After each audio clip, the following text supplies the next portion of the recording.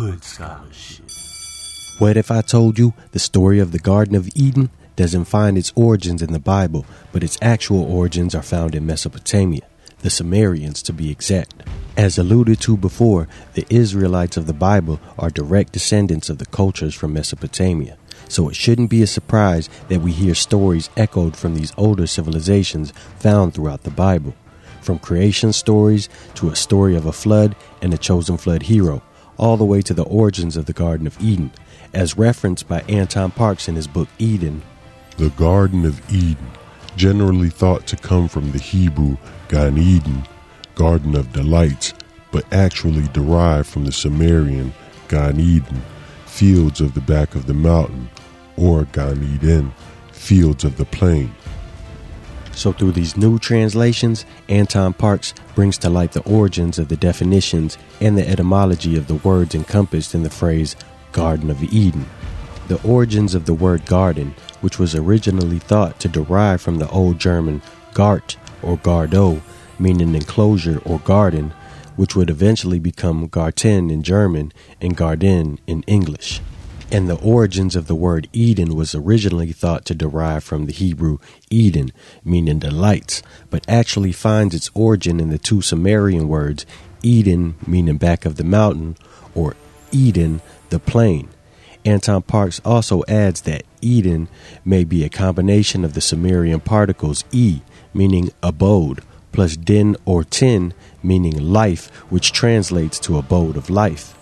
Similarly, the origins for the word Garten or garden from the Sumerian Gar, meaning depot or storehouse, and Eden, meaning back of the mountain. So this creates the Sumerian term Gar Eden, the storehouse of the back of the mountain. As we'll see through the series of CBS clay tablets that I'll bring to you, translated by Anton Parks, the Gar Eden is the garden of the gods and their highly valued storehouse.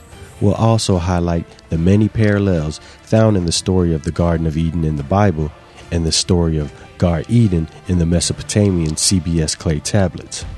We'll also unveil quite a bit of secrets found in the CBS clay tablets that get omitted out of the Bible, starting with the tablet known as the oldest religious text from Babylonia, tablet CBS 8383, which is a cylinder found by Dr. Haynes at the city of Nippur, written in pure Sumerian. And through the next few episodes in this series, we'll visit the translations of this text and reveal some mind-blowing facts that emerge from a new understanding of the text. So it shouldn't be surprising if I told you the Hebrew word Hasatan, or Satan, meaning adversary, actually has its origins in the Sumerian word first found on tablet CBS 8383A, column 3, line 9. Satam, as Anton Parks expresses, means a territorial administrator, which also has a Hebrew homonym Satam, which means to hate and to pursue. And throughout the text, Enlil was referenced as the Great Satam, and he had a hatred for humanity and had pursued them to death. Great Satam of the foundation, of the well drilling, and of the wheat plants, you had created our base of life on the rock.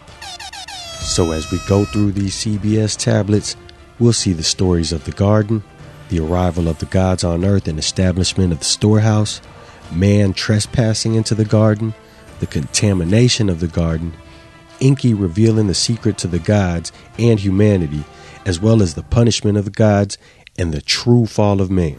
So stay tuned, because these are episodes I promise you won't want to miss. Hood Scholarship.